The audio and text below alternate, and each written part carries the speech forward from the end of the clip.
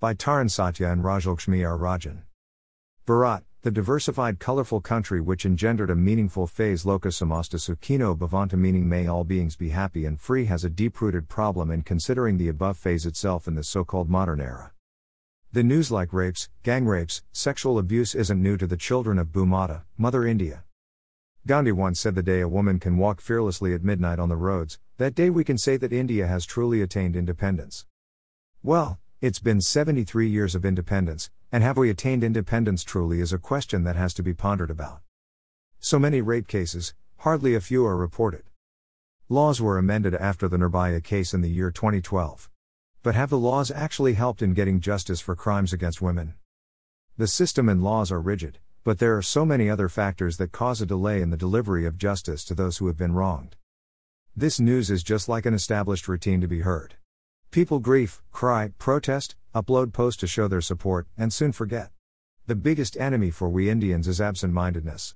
We have a tendency to react like a pressure cooker and later be a fuzzed-out drink making no sound. We expect the government to give answers, but we never dare to question. We preach about courage but never follow in reality. We ought to stand up for the society but fall asleep when the needy call out for help. Justice lies in the conscience of the people, and in today's generation their conscience lies in social media, where posts are posted, hashtags are born, and when new news pops up, old news dies silently. And when another news of rape comes up, people wake up from their long slumber. Answering the question, will Nirbhaya Hathras get justice? Yes, she will, but it won't be anytime soon. Justice delayed is justice denied. What is the point of getting justice 8 or 10 years later, when the girl didn't have a decent burial, her body was burned in the middle of the night? Didn't she deserve a decent death? A decent burial? Which was denied. A young girl lost her life, a family lost their daughter too soon.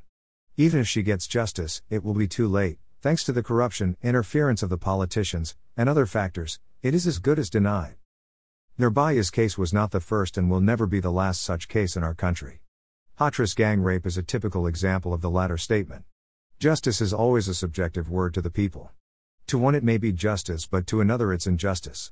When we say that justice has been given to Nirbhaya, we say it's not. Justice delayed is the justice denied, and that's what we believe in.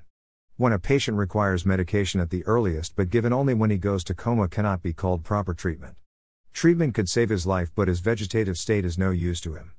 That's exactly how it feels when the victim gets justice behind time. There can be a lot of reasons for the delay.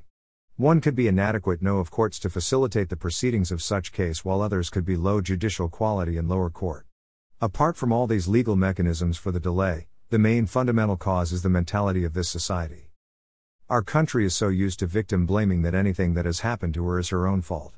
We judge the attire worn by the women, we consider them as just as objects for daily survival and restrict them from coming out with flying colors.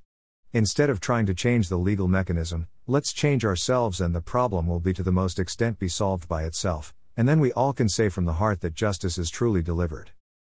Certain crimes should be given immediate and swift justice, with the consequences which will act as a deterrent to the commission of the crime.